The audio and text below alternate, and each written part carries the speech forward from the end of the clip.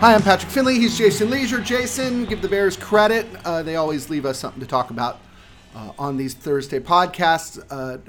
This week, we'll try and figure out whether we're excited about Tyson Bagent or not. All of that and more coming up on Hallis Intrigue.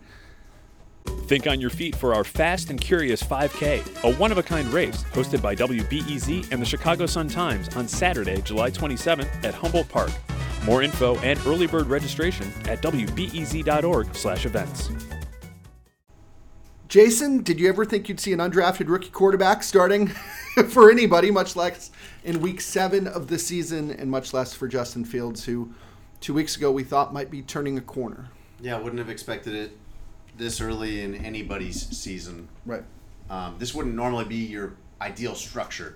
No. Normally you would want a quarterback that you believe can be your present and future as the starter. You want a very competent veteran as the backup, and then you want a Tyson Bagent type on your practice squad or at the end of your roster to be in development. So to have it shake out this way, which, I mean, I'd rather have it be Tyson Bagent than Nathan Peterman, right, both in terms of interest long-term and that Tyson Bagent right now today is probably better than Nathan Peterman. But this thing, although not as experienced, right? But playing him certainly opens the opportunity. This thing could be a mess on Sunday, right? Yeah, I mean, everything points toward that historically. When you're starting someone that comes from this small of a school, this early in their career, not by design. This isn't the plan. This isn't someone that has been cooking on their practice squad for a couple of years or been kind of being groomed for this type of role. It is, the odds are against it, even against a Raiders team that is just average, just an average NFL opponent. Nonetheless, it's nothing like Bagent has ever faced. I know he came in at the end of for the second half of the Vikings game, so that was his first taste of it. You probably saw him look good in preseason. That's a totally different ballgame. People don't really blitz in the preseason. There's a lot of very simple, straightforward coverage in the preseason. There's a lot of starters out on the defense in the preseason. You might have seen him set every record, I believe, passing-wise in college football. That was against teams like Westchester University and Kutztown, and like that's not exactly like Justin Fields and Trevor Lawrence coming from the very top of college football. It's interesting. It's a great story. I think maybe you and I were talking about this earlier this week, that picture this in a different situation. Picture this Tyson Bagent getting his shot, filling in for Mahomes for a week, or Justin Herbert for a week, or Tua for a week. And you know it's just a one-off or just a 3-game stretch where, you know, the really, really good established quarterback is coming back soon.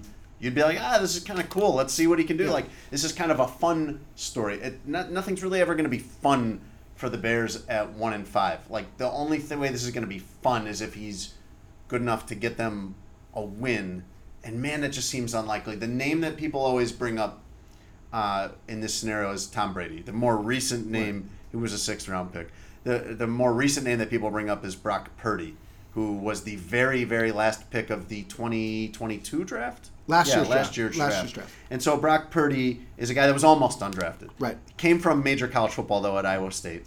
And Brock Purdy comes in week 12, I think right off the top. That's a big difference. Yep. Steps into a perfectly clicking 49ers team that I want to say was like 8-4 at the time, on a loaded roster. Comes in, does very well, ends up winning the job this year, winning playoff games for them last year, winning the job outright this year. That's in a perfect situation. This is so far from a perfect situation.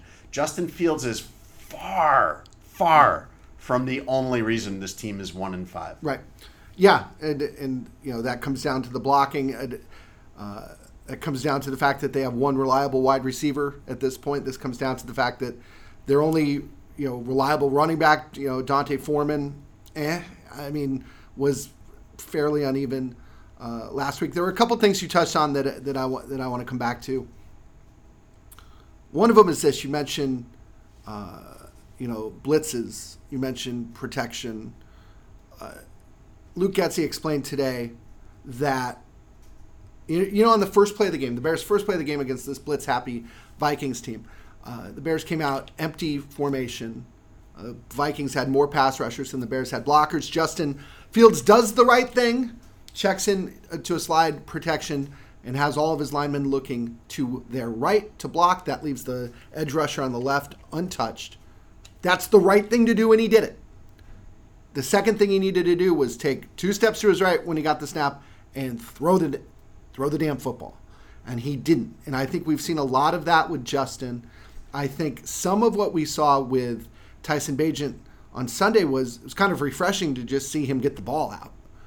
But I think refreshing is probably the nicest thing we'll be able to say about it going forward. It's just a different idea than what what they had with Justin Fields. The second thing I wanted to bring up, quick trivia question. Do you remember what Brock Purdy got for being Mr. Irrelevant when he went to Huntington Beach, California for his dinner? A surfboard or something? He got a trophy, which was named the Mr. Irrelevant trophy? The Lozman Trophy. Okay. Not Heisman. Wow. Lozman. You said it, Brock Purdy walked into a better situation. Walked into a perfect situation. A perfect situation. Pretty much. And I wrote about this the other day. This really hasn't happened in Bears history before. There are 2 guys who have started as an undrafted rookie at quarterback since the merger. One of them was in the strike year where they were playing scabs. So let's throw that one out. Was it Sean Payton? No, it was not. And the other one was Henry Burris, who had thrown for 4,000 yards the year before in the CFL or 2 years before, something like that. Both of them were, adults, not guys fresh out of college.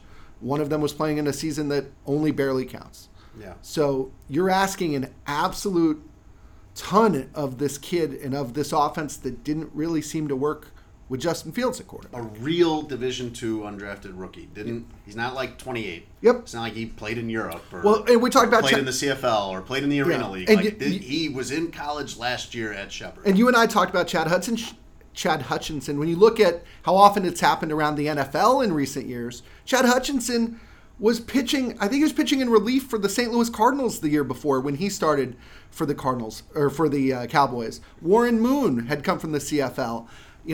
Half these cases are screwy bounce back career things. Yeah. This is not that. This is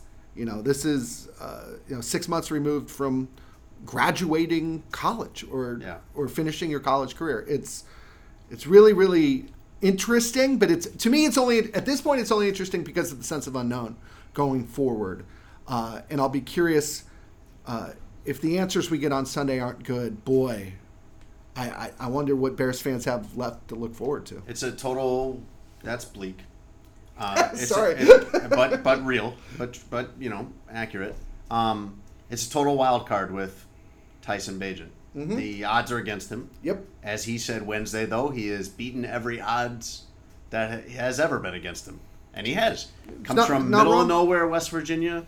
Not recruited, ends up at a small Division II program. 10 miles from his house. Yeah. Comes here, and he's behind Walker and Peterman and could easily be cut. Tyson Bagent could have been cut any time between April and the start of training camp, and you barely would have even noticed.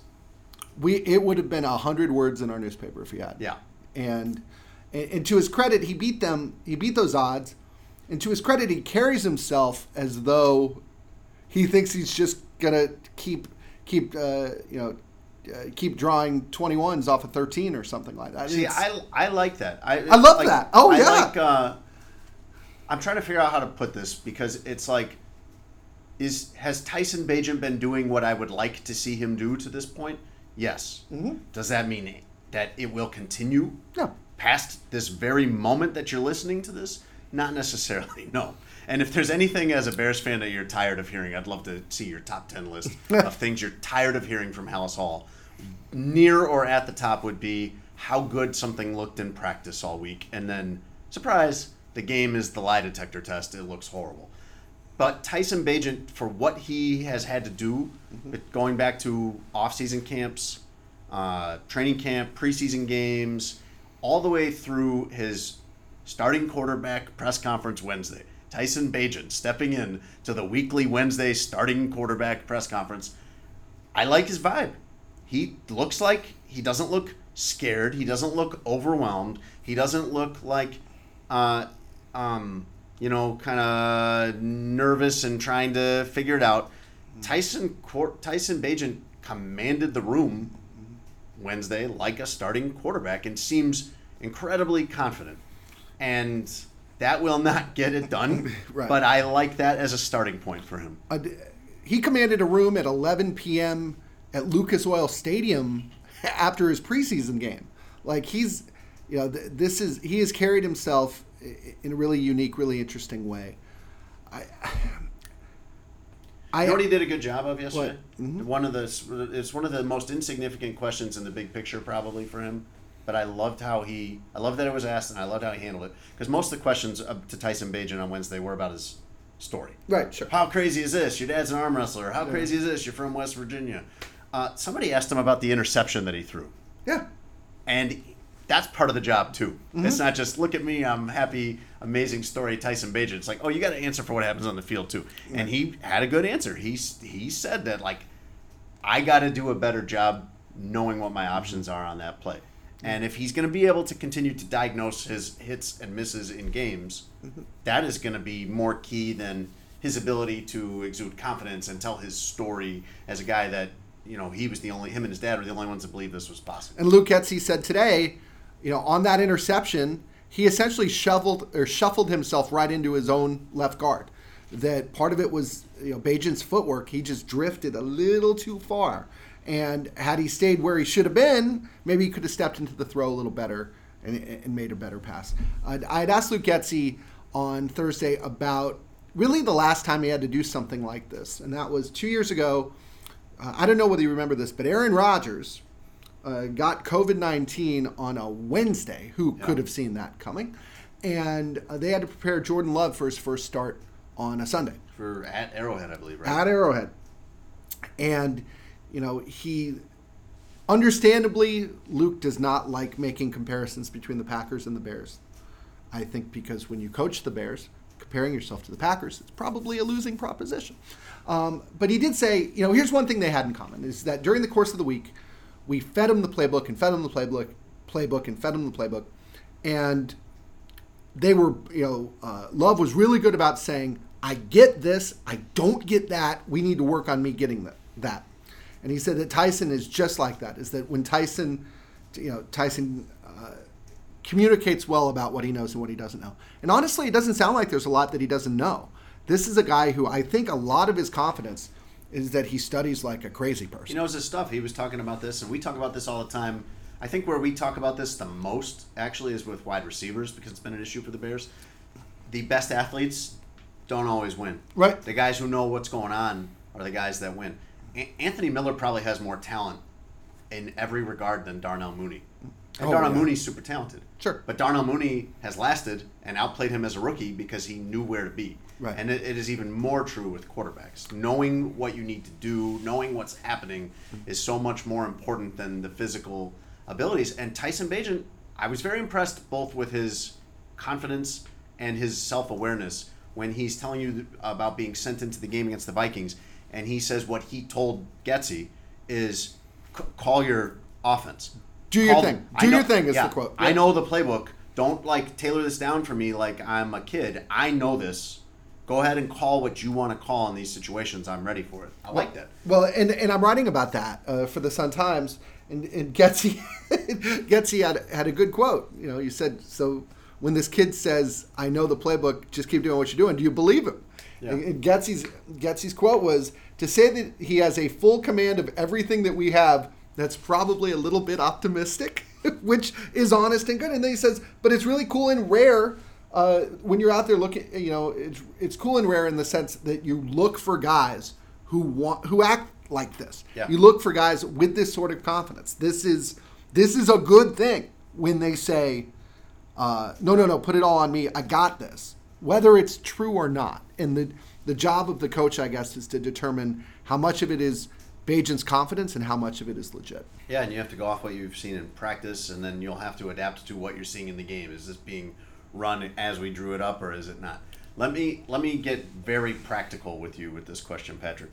Okay. Give me a realistic range of outcomes here for Tyson Bagent. Give me a realistic worst-case scenario for Sunday and a realistic best-case scenario for him. I think the worst-case scenario for the Bears and for Bagent is that they get down early and they have to throw a lot. And the Bagent throws 3 interceptions, just is unsure of what he's looking at, is unsure of the speed. You're picturing down 10 most of the game. Yeah, and Agent having to throw 40 times on obvious passing situations against their passing. And that's just a bad situation for everybody, but certainly for an undrafted rookie. I think the best case scenario is the Bears rely on a run game that's been really good. You look at the Raiders; they give up the 10th most rushing yards in football, the 7th most rushing touchdowns. That you rely on Dante Foreman, maybe Darrington Evans, and then you run a quick targeted passing attack that enables Bagent to get the ball, get rid of the ball, stay away from Max Crosby, and complete 65% of his passes for 250 yards and 2 touchdowns, something like that. Maybe he runs a little bit when he gets in trouble, but he was clear. He said, "I'm not quite a drop back passer, but I'm not a dual threat guy either. I'm kind of somewhere in between."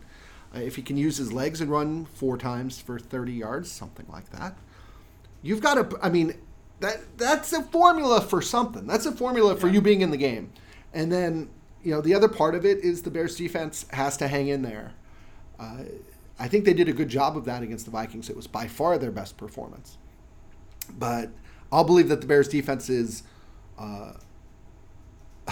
not horrible when I see it consistently.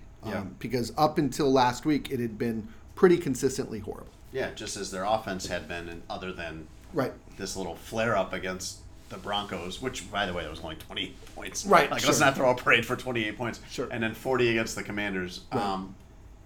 Bagent is the big story for Sunday, for the game. Fields is the bigger story. Fields being out is the bigger story, big picture for the Bears.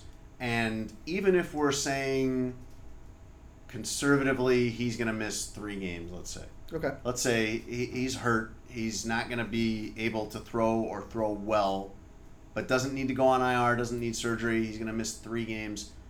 I think even that is a big issue for him. And this is someone who has a super high bar to clear because of the Bears having Carolina's pick, which could end up being number 1. Yep. And he has to. He was not on solid ground at the time of the injury as their franchise quarterback, and would have to deliver an overwhelmingly convincing case over the final 11 games. So what that means as far as the injury is concerned to me is that while this is not fair because getting hurt is not something that you can control, missing time counts against him. Not in the whole availability is an ability thing that I hate that they say, but in the sense that it cuts down his opportunity, and he couldn't have afforded that. Right, and it's not fair, but it's true.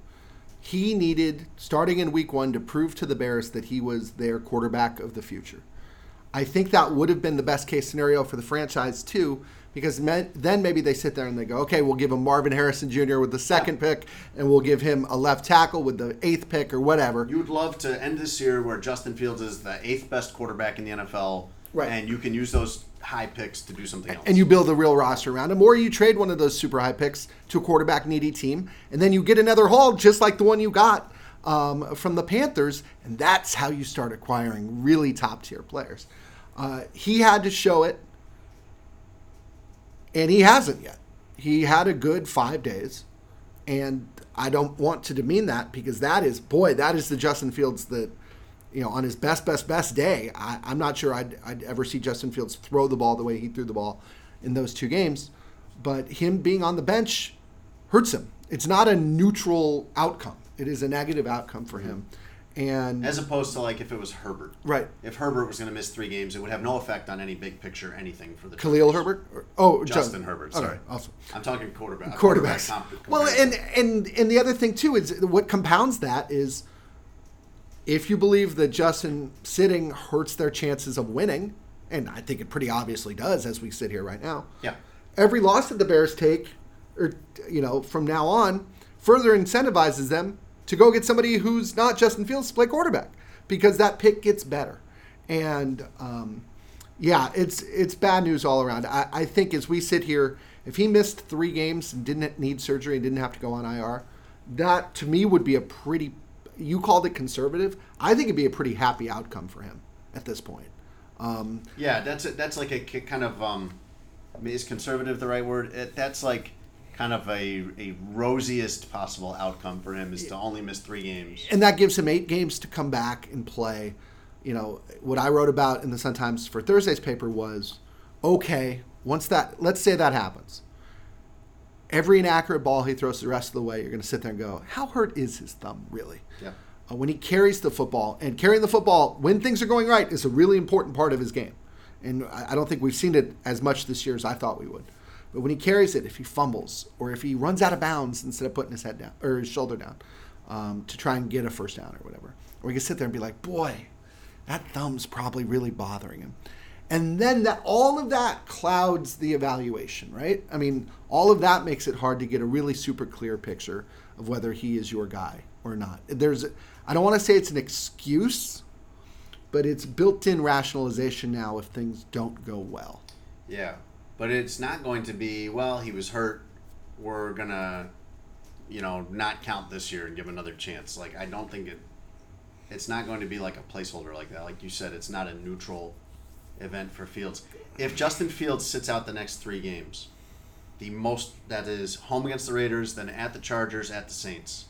No Super Bowl contender there, no. But all teams that are better than the Bears, yep, including the Raiders, and certainly including the Chargers and the Saints on the road. Most likely outcome, not saying this will happen, but the most likely outcome there is 0-3. You lose all 3 of those games with your undrafted rookie quarterback. What does that put him at? 1-8? Yep. You're saying Justin Fields is coming back at 1-8. What's happening to your season at that point? Is it any worse than what's happening to the season now? I mean, that could really slide out of control. And so, I mean, now you're talking about, like, on top of everything else that would be working against Justin Fields, like, the season is so over. You can't even pretend to dangle this Matt Eberflus story that he keeps telling about the Colts and their big comeback in 2018. Like, you can't even like throw that unicorn out there. And why did they come back? What was the big contributor there? They had Andrew Luck. Oh, Andrew Luck came back and played well? Yeah. Oh, okay. A guy everyone thinks would have been a Hall of Fame quarterback if he kept playing. And the other thing, too, is I want to lay this out as a hypothetical, but I think it's worth thinking about. If there's, say, 8 games or 6 games or 4 games or whatever left in the season when Fields comes back, and it's clear that the Bears are probably going to go in a different direction with him, what sort of advice would you give him if you were his representative? Hopefully you don't have to. I know what you're getting at. Hopefully you don't have to. Hopefully the Bears sit there at 1-8. They know they've moved on. Hopefully they would do the right thing and not and do the right things for themselves because you're wanting to trade him and get something in return. Right. And that's the thing. If he plays well the second half of the season, that in theory makes him a more valuable trade piece. But if he doesn't, is there that excuse? You sit there and go, hey, New York Jets, if you want Justin for next year, we really want a second-round pick for him. I know he was bad the second half of the year, but he had that thumb, but now the thumb's okay. Yeah. And can other teams get a true sense of it? It's a really interesting question. As we sit here today, Fields had a small little brace on it. When we saw him yesterday, he still wasn't casted up. I view that as some sort of positive. But Matt Eberflus said the Bears were going to make a decision by the end of the week on what to do with him, and we await that. I want to get to picks. Oh, go ahead, Jason. I'd be very nervous about Justin Fields playing through that injury, which I assume that at some point he is playing through that injury, where it will not be, if you're trying to get him back as soon as possible, you're getting him back with that thumb not 100%. With it taped up? He's incredibly tough. Mm-hmm. Like, there are other injuries where I would, he played through cracked ribs, I think, a couple of years ago. There are other injuries where I would feel like Justin Fields can power through that just on his grit. Mm-hmm. A lot of things have been working against Justin Fields in his Bears career. One thing I do put predominantly on him is that he has been a turnover machine. Right. He has thrown picks. He has coughed up the ball. That has been very problematic, and you can say what you want about teammates and blocking and coaching and scheme and all those things, but ultimately the guy with the ball in his hand that's losing the ball to the other team is him. He's making those decisions. Now you're going to add like an extra liability of ball security problem because of the thumb, but whether as a ball carrier or a thrower, that is extremely troubling to me when it comes to the idea of Justin Fields coming back, which again, we don't know when that is. We hopefully, I really do think we'll have some clarity on that no later than Saturday afternoon. I can't imagine the Bears would be sitting here. I can't imagine they would not put him on IR Saturday and then have him end up missing 4 games. I mean, that would be such a miscalculation as far as trying to manage your roster and needing some help and directly needing help at quarterback, because if he is going to miss 4 games, you want to be able to add somebody as the add a third quarterback to the active roster so that person can be your emergency third quarterback, and you're not trying to beat somebody in the fourth quarter with Cole Kmet at quarterback. This is the same team, though, that at 2:30 last Friday, Matt Eberflus goes, we'll figure out what to do with Khalil Herbert here pretty soon. And then 25 minutes later, they put him on IR, something like that. Quick meeting. Yeah, they do a good job of not having to comment on it if they don't want to. Jason, let's get to picks real quick. Before we do, I'll throw a stat at you. The Bears played in Las Vegas on October 10th of 2021. I remember. It was our first year with the full traveling party after COVID. Las Vegas did not seem to recognize COVID, from what I remember. The Bears. I don't think it hit there. No, the Bears won that game. Give me their winning percentage since then. Were they 3-2 or 4-2? I think it got them to 3-3. I believe. No, I think they came out of there with a winning record. Since then, what is their record? My point is they were riding high. Matt Nagy was like, this is turning around. And then a losing streak began. And then winning 3 more games. Let's see. Winning percentage. Since then, winning percentage, I'm going to guess they've played about 40 games. They played 35 games. They had to have won at least a third of those. Even a bad team would win a third of that. No. How many wins do they have out of 35? How about that? Lower. I'm pointing lower. Nope. Gotta be 10. Nope. Lower. I mean, 10-25 in that run would be horrible. Lower. They went 6-11 that year. Keep going lower. Lower than 10. 9. They've gone 7-28 since then. 28. Has anyone been worse? That's a fifth probably of it. Not, right? No. I need to look it up, but probably not. I'm sure not. 7-28. That's 20% of their games, Jason. That's one in every 5. That's actually higher than Matt Eberflus's winning percentage. That 20% is weighted up by winning some games in the final year of Matt Nagy. I've got the Raiders 24-23, just because I'm 5-1 because I've picked against the Bears every time, and I can't pick them unless I can see it, and I don't think we have any reason for faith here. If Tyson Bagent comes out and is great, I'm happy to be pleasantly surprised. But you'll take the L on that one in the picks. That's fine. Jason, you've got him also 1-point game, a little lower, scoring 16-15. Does this have something to do with the fact that Jimmy Garoppolo's got a bad back? We may see either Brian Hoyer or Aiden O'Connell. Yeah, the Raiders aren't very good. No. The Raiders are 3-3, but and Josh Jacobs, last year's rushing leader, is not good this year either. I know they beat the Patriots. I think they beat Patriots, the Cardinals. Patriots, Packers, Broncos. Packers, Broncos. Okay, so they haven't beaten any good team. Right. None of those teams has a winning record. Right.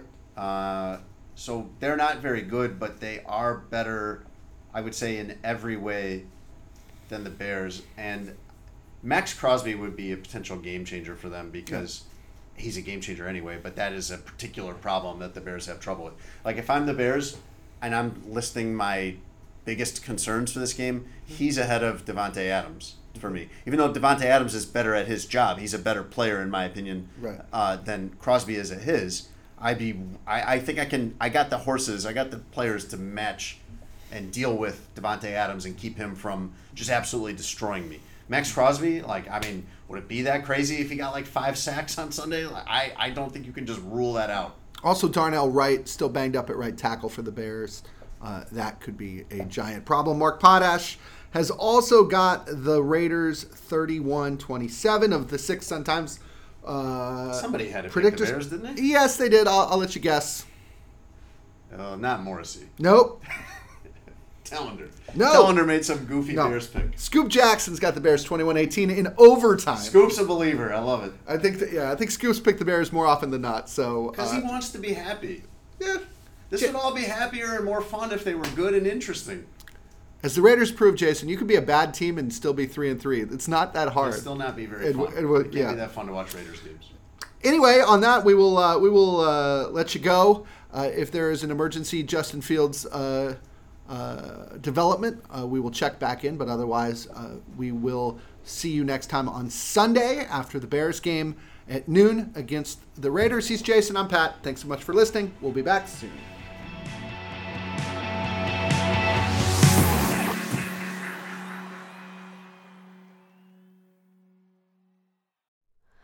Hi, it's Terry Gross, the host of Fresh Air.